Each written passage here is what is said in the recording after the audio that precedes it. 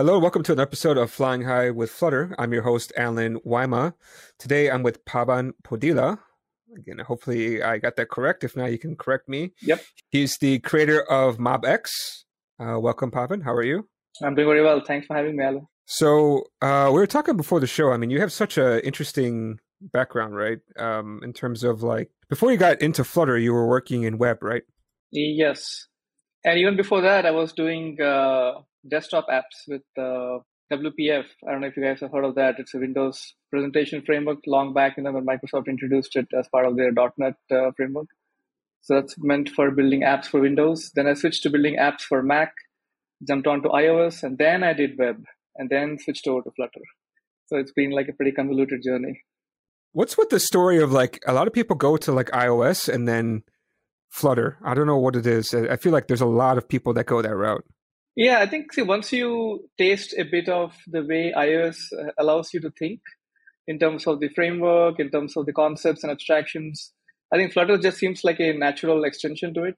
I actually came from web into iOS. So for me, it was pretty good to see that there's a lot of component-driven culture still present in UIKit. Of course, before the Swift UI got introduced.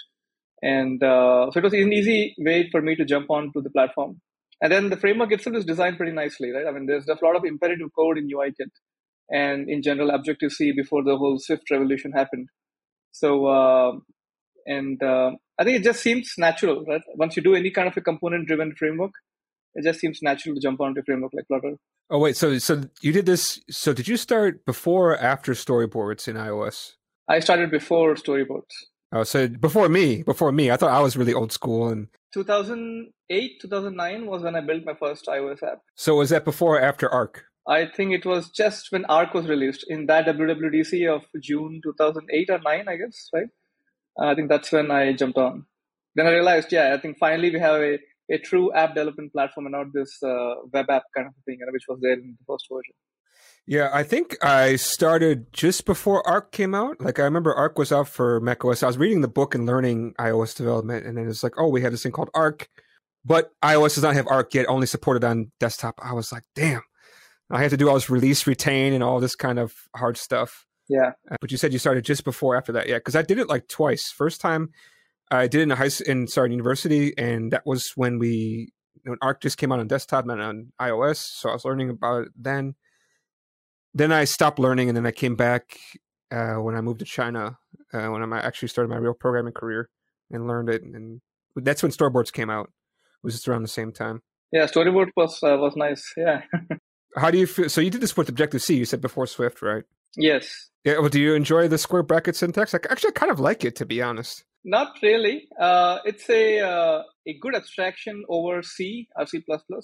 It hides kind of the complexity of the C language, and C++ as well, with the whole send message bracketed out into things.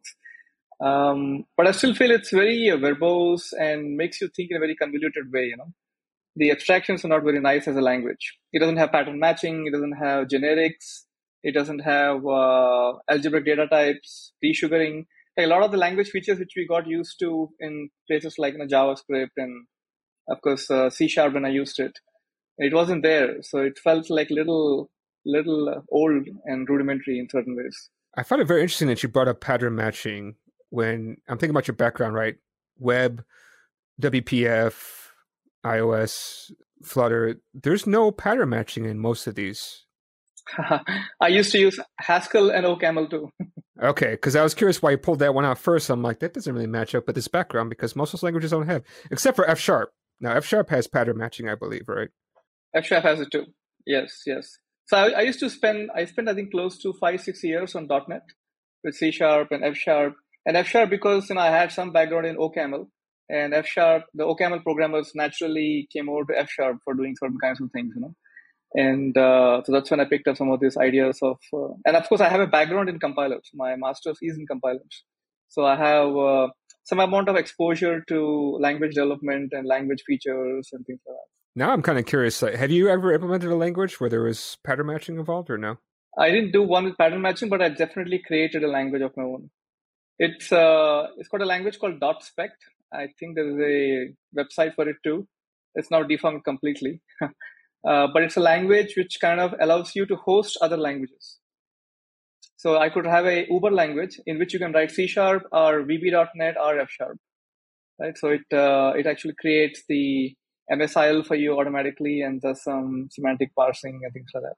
It was my master's project, as part of which I did a couple of other languages too. MSI. So do you still use Windows then?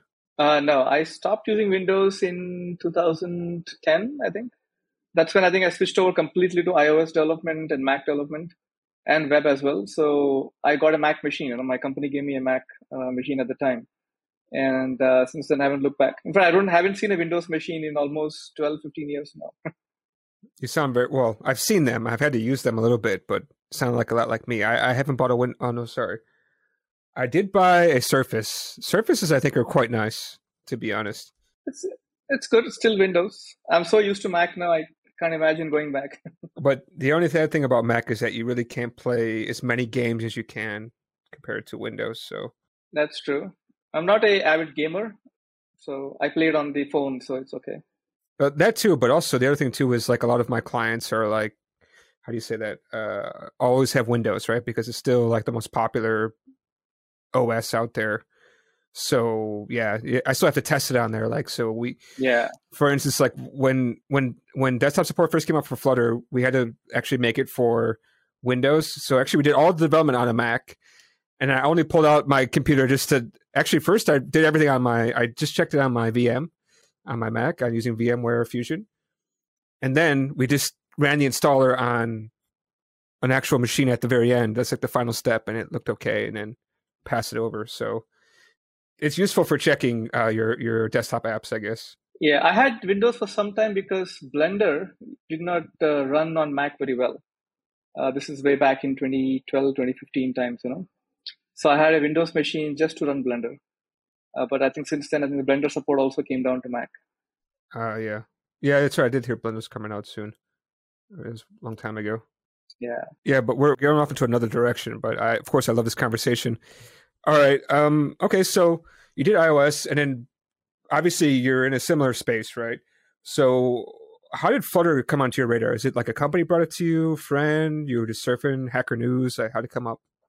So I used to listen to a lot of Google Tech Talks, and I think in one of the Tech Talks, there was something on Flutter. I think it was called something else probably at the time. There was one talk where they talked about how they ported the Chrome rendering engine to the Dart VM and chose to use Dart instead of any other language. There was some tech talk around that. And that's when I got intrigued that, okay, this is something interesting, right? You took out the best parts of this Kia rendering engine, which was part of the Chrome at the time, and you pulled out all the other things which you don't need because CSS is forcing you to do it. But in Flutter, which is a brand new rendering engine, you don't need to do any of that stuff. So you can simplify the whole CSS model, the whole rendering engine, and so on and so forth. And I think that got me intrigued. And I'm a UI guy. I love exploring UI frameworks, and I pretty much used everything under the sun, except for a few frameworks maybe. So I just enjoyed that talk. And then since then, I started tinkering around with Flutter once it got some amount of, I think it was open sourced already at the time, but wasn't in a usable state. But probably around 2017 is when I started using it. Just tinkering around, nothing fancy, just to see what it is, how do you build apps and stuff in it. And 2018, June, July is when I actually started using it more seriously, because I felt that this was a platform that will actually help us in writing, cross-platform apps. And I started looking at it more seriously. And then the first thing I saw was obviously a few things which I had learned from the JavaScript side and from the other frameworks was completely missing. And I was not a big fan of Redux, by the way. So I'll just put that out. No flame wars, please. I'm not a big fan. And even when I was using JavaScript, I was using MobX only because I hated Redux. Not because the framework is bad. It's just that the framework forces you to do a lot of things which you should not be doing as a UI developer, especially all this manual wiring of things, right? So I wanted something more automatic. And I was used to at least AngularJS, where things were a little more automatic with the whole dirty checking thing happening in the background. And MobX also kind of enforced good patterns where you don't explicitly subscribe or notify anything. So all those good things I wanted in Flutter as well. And that's when I think I became a little more serious about Flutter. So how was your feelings when you first played around with it? I mean, were you amazed? Was it just still too new? Or Yeah, the only feature that got me was the hot reload. because I was used to hot reload from React, and they used to call it HMR or something over there, right?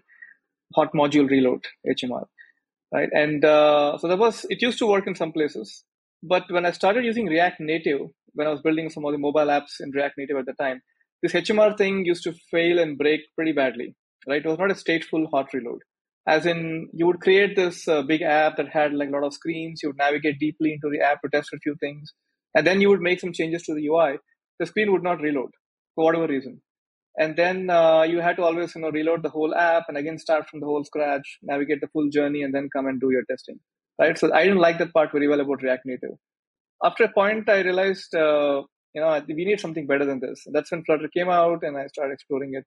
And hot reload was the only feature which I felt used to work reliably compared to anything else. Everything else was something natural, and I already had used to it, like whole idea of component trees and creating and extracting components and having a widget library out of the box.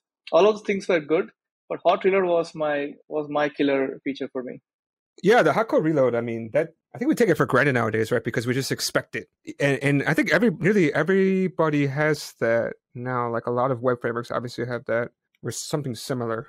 They do. It's part of the whole stack now. Webpack or White or whatever builder you use to create your apps these days. I think they have it inbuilt. Sometimes it's not as reliable, especially in React Native apps. I don't know if it's still as reliable as it is in Flutter, but I think it's there in every framework now. So that turned you on. Like, did you immediately just start playing around and just kind of parked it for a while, or did you try to actually create a real app from Flutter, or did you just start working on MobX? Or I'm just kind of curious about like what was your next step after kind of playing around and loving the hot code reload? Yeah, so at the time I think we were building an internal app for the company. So I think I started playing around with the basic, change notifier, value notifier, the whole streams and futures and all of those things. And I started using Block to build the whole state management layer. And I immediately saw a disconnect, and something felt similar to what I used in Redux, right? And I had feeling that this is not something I would love to use because I don't want to manually subscribe to anything or notify anything explicitly, right? I would want an automatic wiring that needs to happen, just like the way it was in MobX.js, the JavaScript side of things. And I think I, of course, did build the app eventually using, Block. But then on the side, I started tinkering around with creating the MobX Dart port. And I started speaking to Michel, who is the actual original author of the MobX JavaScript framework. And I had worked with him in the past, so I spent some time understanding the actual code.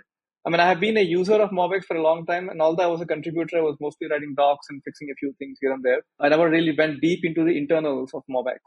And I think this was an opportunity. I think this happened sometime in October of 2018, I think.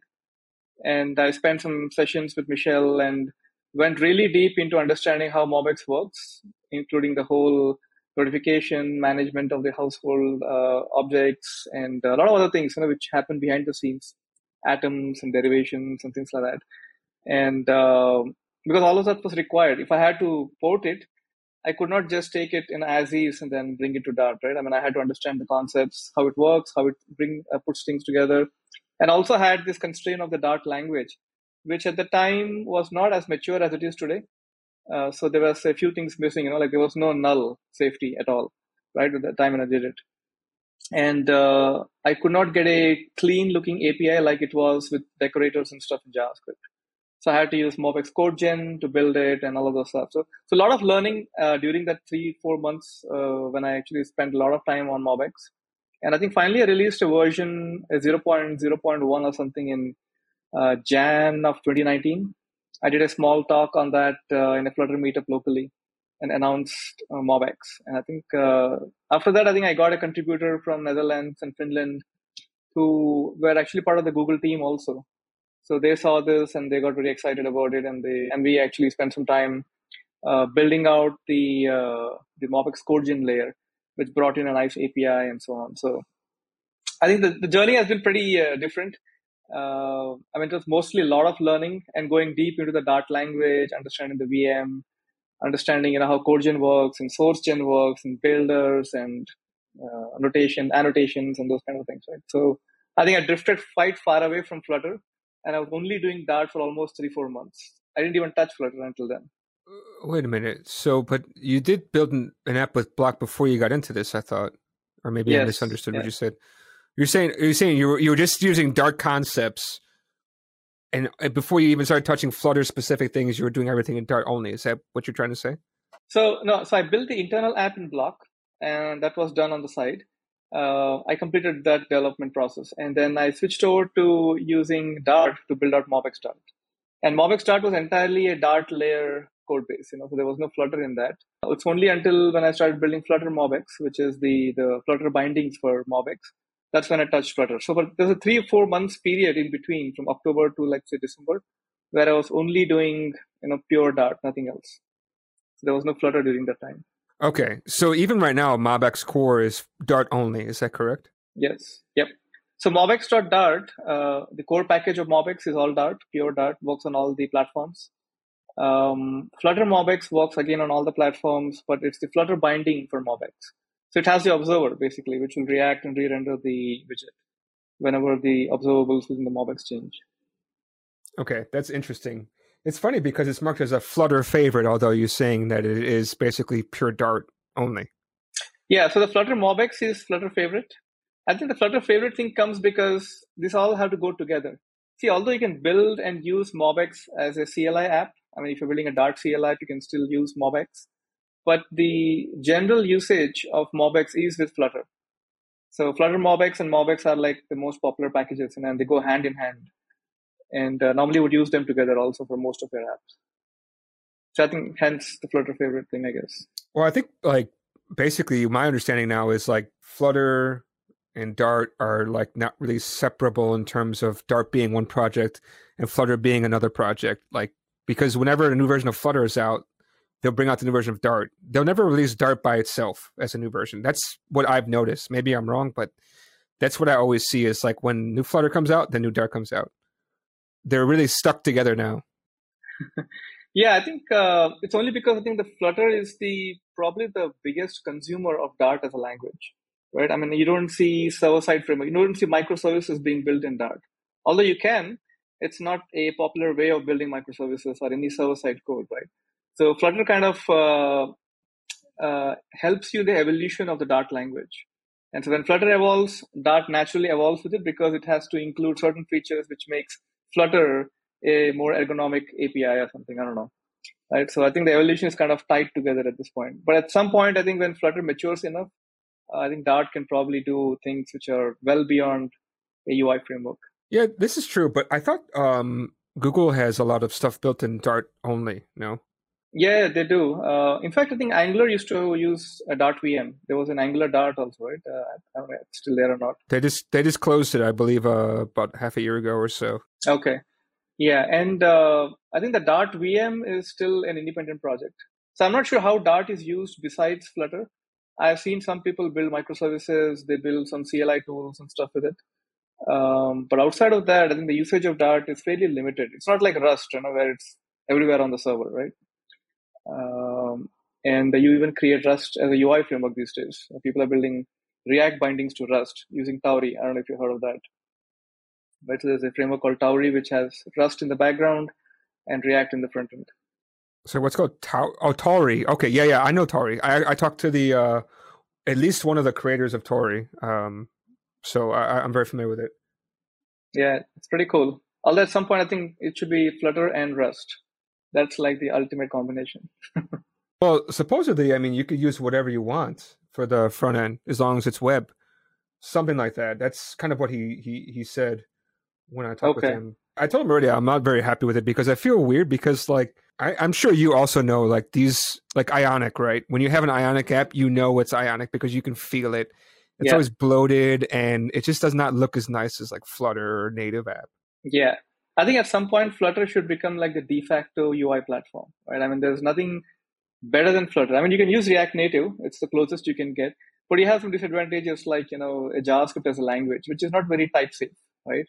And you don't get hot reload probably as reliably as Flutter. And then you don't have the complete widget library, the whole abstractions of render trees and things like that, which is there in Flutter. The way you get a very natively behaving app in Flutter, I don't think you get the same in React Native though. You have to do a lot of native bridge related work in order to make it look more native. Oh, Mike is talking in the live chat saying it's nice to see you, Mike Rydstrom. Ah, yes, a good friend. I would suppose so. He because he said nice to see you on here, so it must be a good friend of yours. Yeah. A very popular project that's using Dart is Sassy CSS. I think you must know them, right? Ah, okay. That's for the SCSS support, right? Yeah, so they used to use C, C++, and then they switched over to Dart. And I remember at the time, I was like, what the heck is Dart, and why the hell would you want to use that?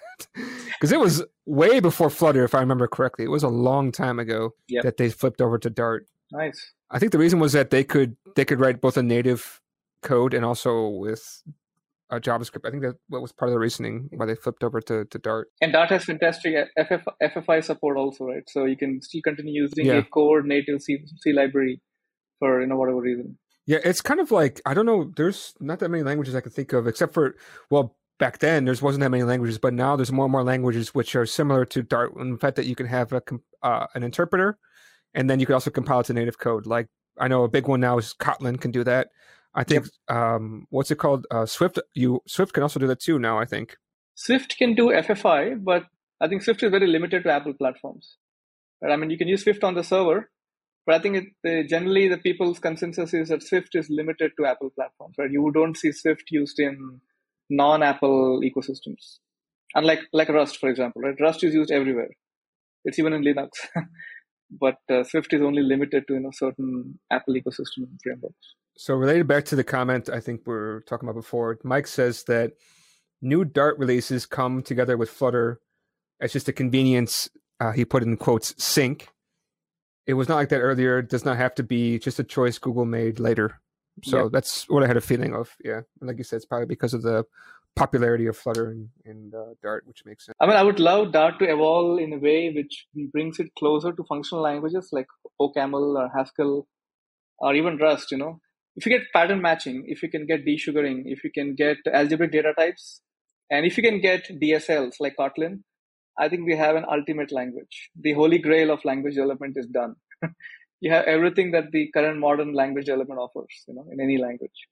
Yeah, but you can't have everything that you want. There must be trade-offs for all these things, but I agree with most of what you're saying.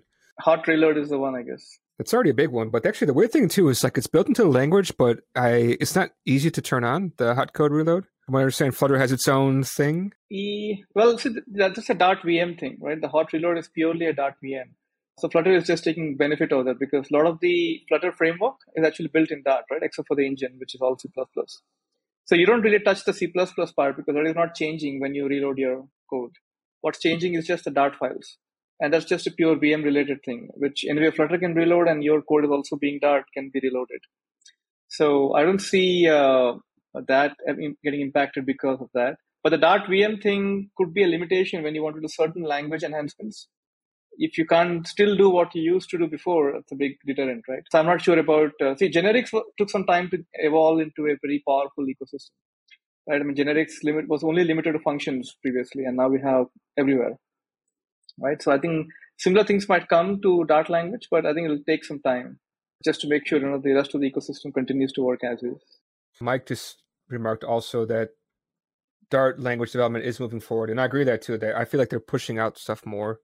They're tweeting a little bit more on Twitter about what's going on. I personally like languages a lot. I mean, I explore languages just for the sake of seeing what features they have, which is why, Kotlin, Swift, Rust, Dart, OCaml, Haskell, and all of these languages, I mean, it's just some exposure to only for that reason, just to see how else can you write some piece of code, where you have different language features enabled. I think Kotlin probably has the right combination. It's still missing algebraic data types.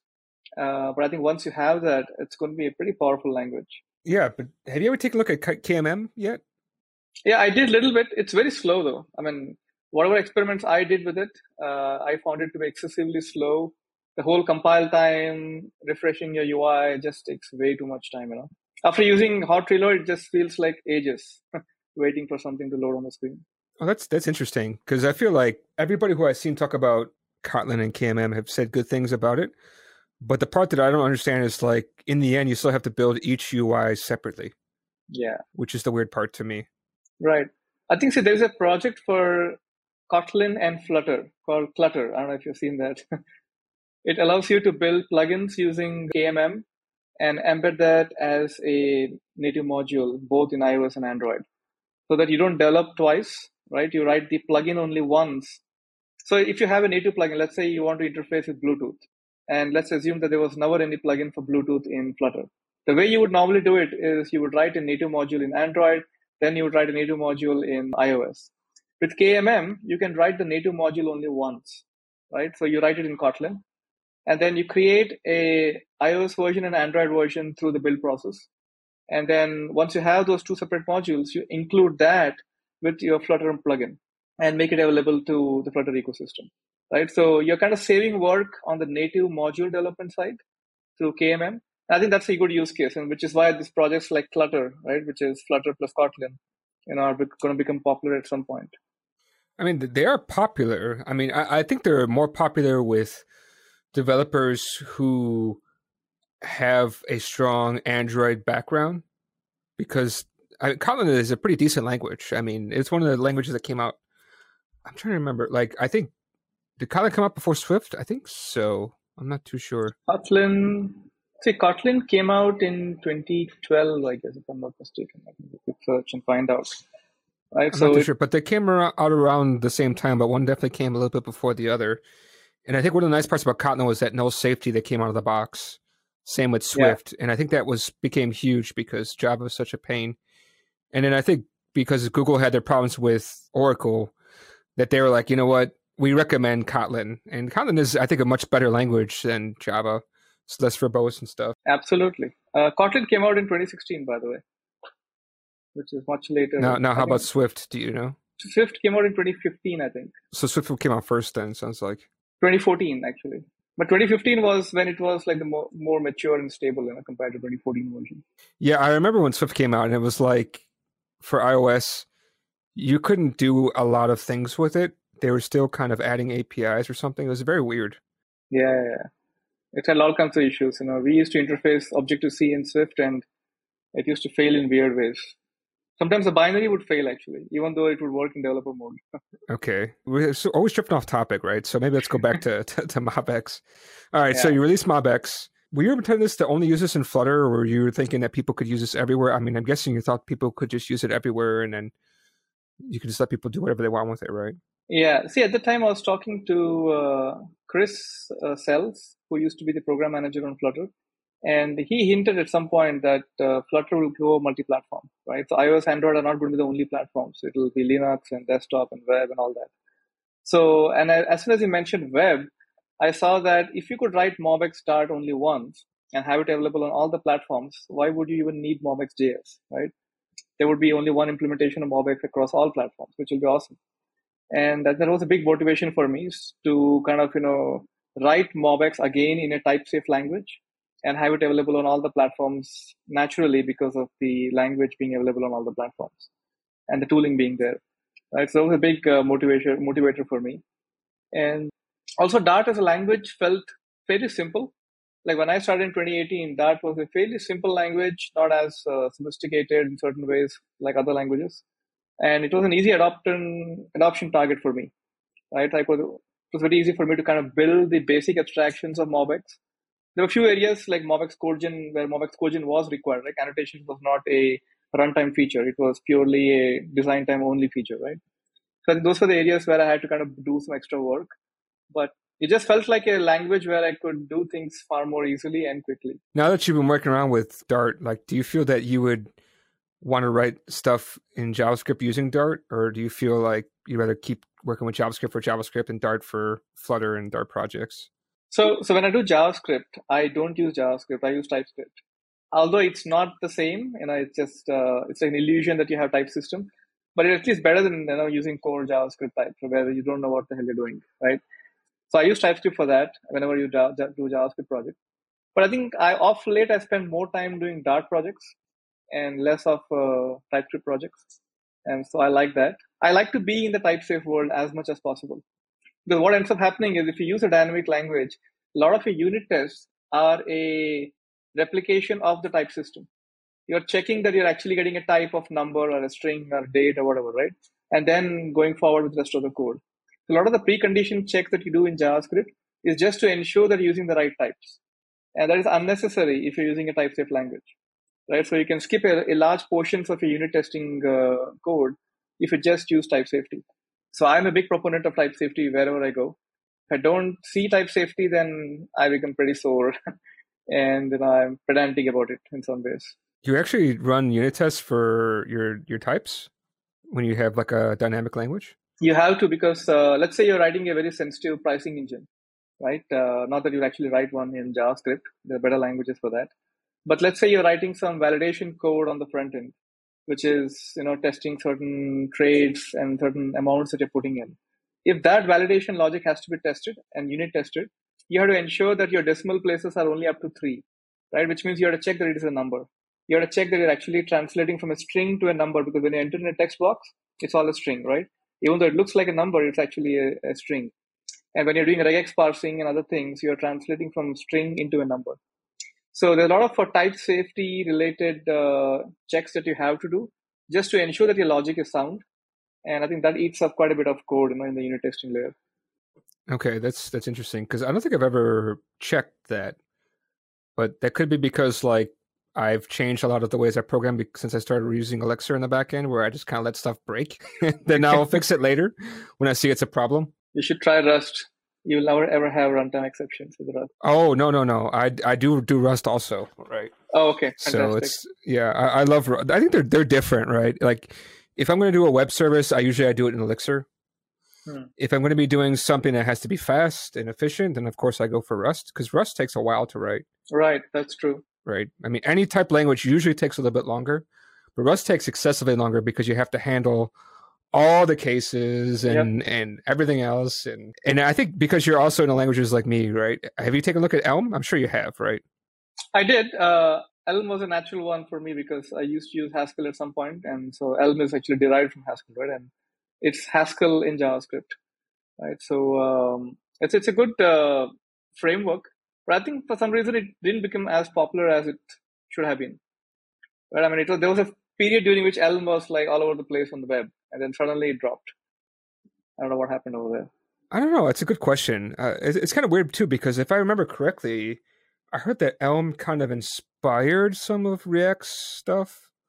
Something like that. I don't know. I know they always compare the performance at least, and it's always much faster. But you need to remember too that Elm and Rust share the same problem. They're very annoying at the beginning because you have to handle every single problem, and it becomes a pain. Yep. Until you surrender, and then you start to love it. It's kind of like this love-hate relationship, and then it's love at the end. Yeah. See, that's true for any type-safe language. See, if you come from JavaScript, where things are all free-form, right? And suddenly you're put into a box where you have to behave and respect the box constraints. Like, everything has to be within the guardrails of the language. It feels restrictive in the beginning, but that restriction comes with the added advantage of you not having to second guess what will happen at runtime. Right? So you're trading one thing for something else. And I think it's a good trade-off. Because ultimately, software has to be reliable. It can't be something that just crashes on your face. I mean, there's a lot of these memes floating around on the internet, right? Where the display dashboard in an airport suddenly has null or an undefined in one of the rows, which shows the thing, right? So you don't want such kind of a situation with these things. I was also thinking, and I forgot to mention this a while back, when we were having conversations about Apple, the Swift is only on Apple platforms, etc.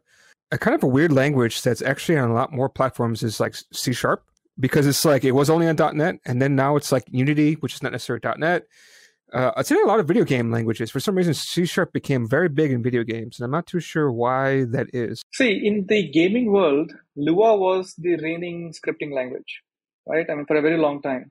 Because Lua was simple, it is, I'm not sure if it's type safe, but I think it was a fairly simple language, very rudimentary, right? And it was good to embed it inside a gaming engine because the runtime footprint was very small. But over time, as we started shipping in a larger and larger app payloads and larger binaries for everything, it became natural for .NET to become one of the frameworks, because Mono, which was the open source version of .NET, got a lot of love from Microsoft. And then I think the guy who used to work on Mono started working at Microsoft, and the whole thing became like a Microsoft thing at some point, right? So Microsoft became like an official supporter of .NET for Linux and other Unix platforms. And I think that's where it took off. And by that time, I think Unix had already, so not Unix, sorry, Unity had already adopted Mono as a platform because the whole scripting layer was built in Mono, right? And Unity itself was built in Mono. So it just became natural for them to use C Sharp.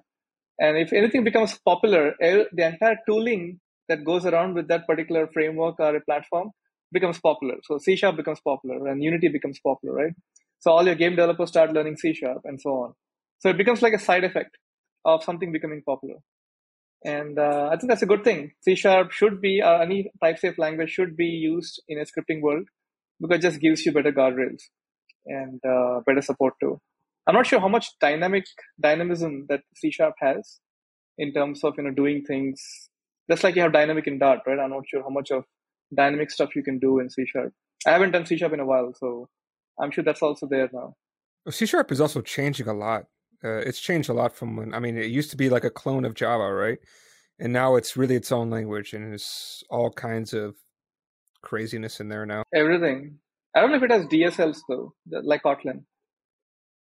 It's the only thing I would look for in any mature language. I'm not too sure, but yeah. Back to Mobex. We keep going off into languages, I mean, you and I have got too much in common about languages that we love them too much. Yeah. I would like to ask you about, are you like one-for-one feature parity with the JavaScript version of Mobex? I would say yes. There are probably few APIs where I may not have the exact same API in Dart. I think the first year we were a little behind, but I think after 2020 we caught up pretty much on everything, right? So just to kind of go through the complete list, we have support for the core scalar types, like your observables, which could be for numbers, strings, dates, and all the scalar types in general. We also have support for streams, futures, lists, maps, and that's pretty much covers every data structure that you can imagine in a programming language, right? So we have support for pretty much everything now. So I would say yes, yeah, 99%. I'll just leave 1% for the unknowns. This is kind of like the you don't know what you don't know kind of thing, right? Yeah. Because JavaScript is a dynamic language, right? So it gives you enough to kill yourself. So I'm not allowing you to do that. So that's the part which is under the 1%. Now, is there anything that's like, so let's say I have an app that's in MobX and React, and I want to port that over to Flutter. Like, is there anything that I should know? Because like you said before, there's obviously some differences between JavaScript and Dart.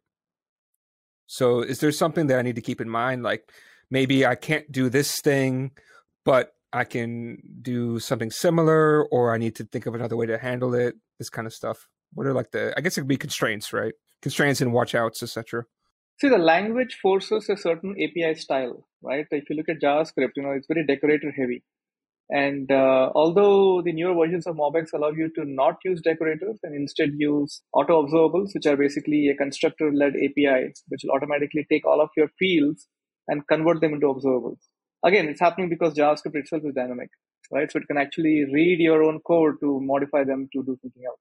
When you come to the Dart side, things are not so dynamic. So you have to explicitly type those different data structures, like observables, actions, reactions. You have to explicitly use them. And previously, the syntax to use those things was little verbose. You have to write extra 2 or 3 lines to kind of get it done. But now with the introduction of the late modifier in Dart, you can actually type those things in line. I can actually create a late action, a late reaction, and so on. I think it simplifies a few things in certain ways. In fact, I don't use the CodeGen anymore for all of my projects because CodeGen also used to take a long time for me to build, especially for very large projects. Once you start having like hundreds and thousands of Dart files which need to be converted, the CodeGen becomes very slow, right? The build runner becomes pretty slow in its generation process. So we switched to using plain old observables. You create them in code, even though it looks a little longer. It's still better because I don't have to wait for any build runner to run on the side, and no .g files littering all over my code base. So I would recommend that moving forward to start using MobX in its raw form, in its raw APIs, and not worry too much about the code chain. And just to add to that also, I think at some point Dart is going to get metaprogramming, which means those annotations would become real runtime annotations, right? At which point, I think it will be just natural for us to do things. I don't have to run any separate build process to get that behavior. I would just get it out of the box for any Dart program. Yeah, that's what I keep hearing. Like, I talked to Remy and talk about Freeze, and he said soon Freeze will not need any build runner.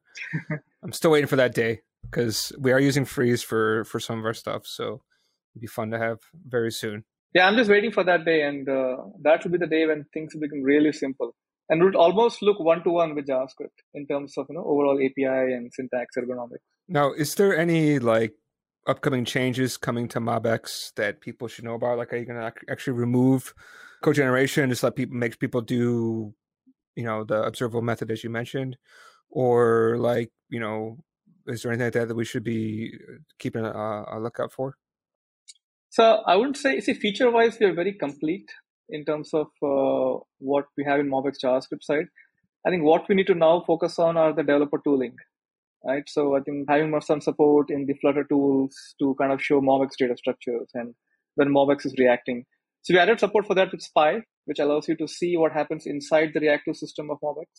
So whenever an action gets executed or a reaction gets triggered, or when your observables change, there's a Spy API which allows you to see what is happening inside the MobX ecosystem.